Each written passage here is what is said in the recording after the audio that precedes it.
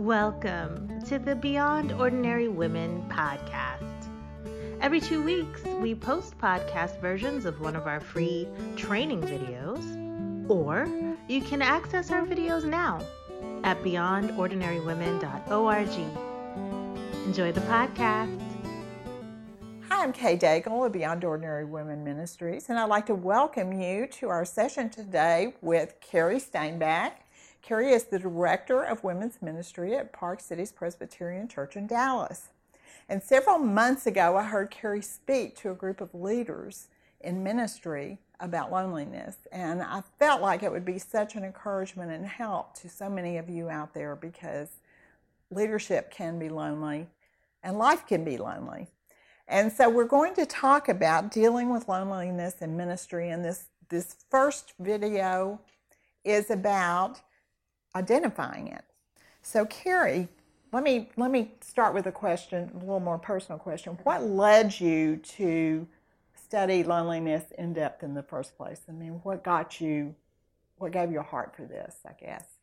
What was a very clear direction is I was asked and thought it was time to take a sabbatical from my job at the church. And the personnel committee asked us to have a theme and that what we're going to study. And as I thought about it, I thought, this is very much a part of how I lead in my life, and I see it in others, and so I chose the topic loneliness and leadership. And so how long was your sabbatical? Were you studying it the whole time? Yeah, it was 3 months, and I definitely did some fun things, and enjoyed the time of rest, and really the purpose in our church is to just have time with the Lord. But also, I did read about it, and I did study about it, and then God, as He always does, give me some experience with it myself during that time. So great. So as we move into this first topic about identifying it, we certainly are in a culture that loneliness seems to be on the rise, or at least isolation, which loneliness goes along with. So what have you learned about that? Well, first of all, I was surprised to learn that a couple of years ago, Cigna health insurance company, decided that in their research it's at an epidemic state, and that loneliness, it's a little bit subjective, but it's defined as if not so many the quantity of the friends you have, but the depth of the relationships within your friendships. And if it's not enough to you personally, then you feel lonely. So you can see how that's different with other people. But what has exasperated it is social media. And it's kind of ironic, because it seems like that the more quote-unquote friends we have in our social media, the more lonely we are. So I think there's two things that are making it a really desperate case. Is that, first of all, it's this infatuation we have with social media, and the other reason is busyness, and that we're such a busy, hurried culture that we don't take time for deep relationships in which we really listen to each other and really know each other. So it's almost like we're in social media, we'd rather have 5,000 likes and followers than 5 intimate friends. Right. What does it mean to be lonely? That's a great question. I think it means to feel isolated, to feel like you don't have anyone to reach out to. No one's thinking about you, that you're by yourself, and even if you made the effort, who would really care? And that you're, bottom line, that you're not known and understood by anyone. And I believe you've identified some various types of loneliness or various causes. How would you explain that? Right. There's a story of Pastor John Ortberg, who went to visit the now deceased Dallas Willard for advice, and how can I be successful in ministry? And he said, Dallas Willard leaned forward and said, ruthlessly eliminate hurry. And John Ortberg said, okay, what next? And he goes, that's it. Do not hurry. And that's so hard for us to have that, and especially in our efficiency culture, and get it done. And really we deal with loneliness by trying to be busier, the busier we are. But if we are not present to people, they don't feel loved. Because being present to people is the first step to building that emotional connection of feeling loved. And if we don't give that to those that we minister to, of being present to them, then we've lost the whole thing. So that's why it's so important. And bottom line, too, that if we're not learning to be present to the Lord, how in the world can we stay connected to each other? So I think that's so huge. Right, and if you're not taking the time to be present to other people, how do you avoid your own loneliness? Because you're not only are you not investing in them, but you're not giving them time to invest in you. Right. So true. And I think Diane Langberg is a counselor that is so wise. I followed her for years, and she made a statement I've never forgotten. I read it in seminary. She said, if you don't deal with your own loneliness, that you will inadvertently, I don't think you realize it, but you will start, instead of feeding the sheep God gives you, you'll start feeding on the sheep. And that you try to get your own needs met by them. And I don't think you even realize you're doing it. But that's also a way that Satan really works in our blind spots to destroy ministry, I think.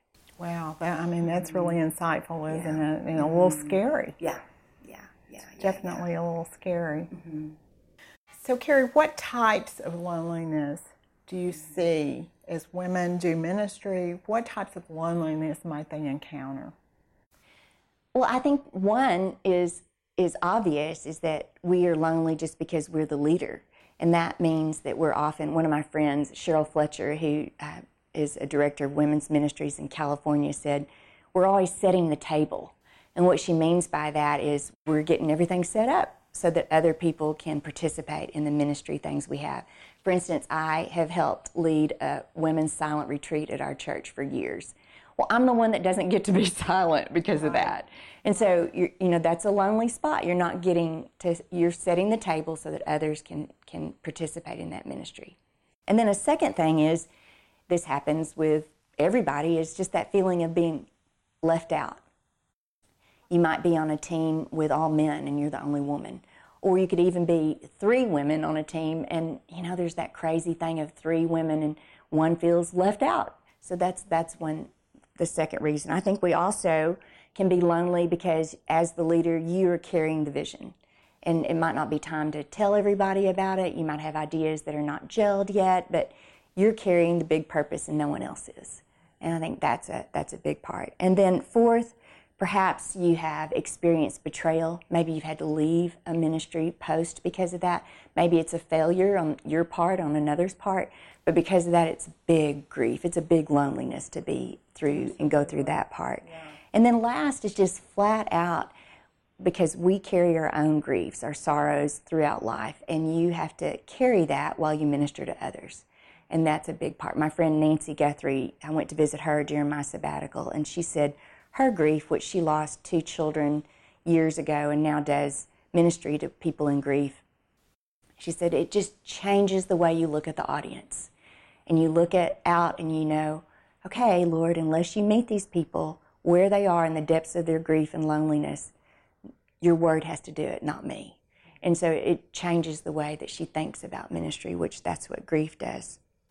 So I think those 5 reasons women in leadership experience loneliness. Now left out being lonely as a missionary or cross-cultural ministry, but I think those are the big reasons that we experience loneliness. Absolutely, and I identify with pretty much all of those at one point or the other. It's just sort of what you carry. Mm-hmm. And it can be true of women who aren't actually on staff in a church. Yes. If you're in a leadership position of any kind as a volunteer somewhere, in your neighborhood, those types of loneliness can be as true there as they are in a church situation. Exactly, yes. Well, thank you, Carrie. Thank you for sharing that. And Carrie and I will be talking on 2 additional sessions about loneliness, so we hope that you will join us as we discuss loneliness further, as we talk about how to deal with the loneliness that she has just described. Thanks for listening to the Beyond Ordinary Women podcast.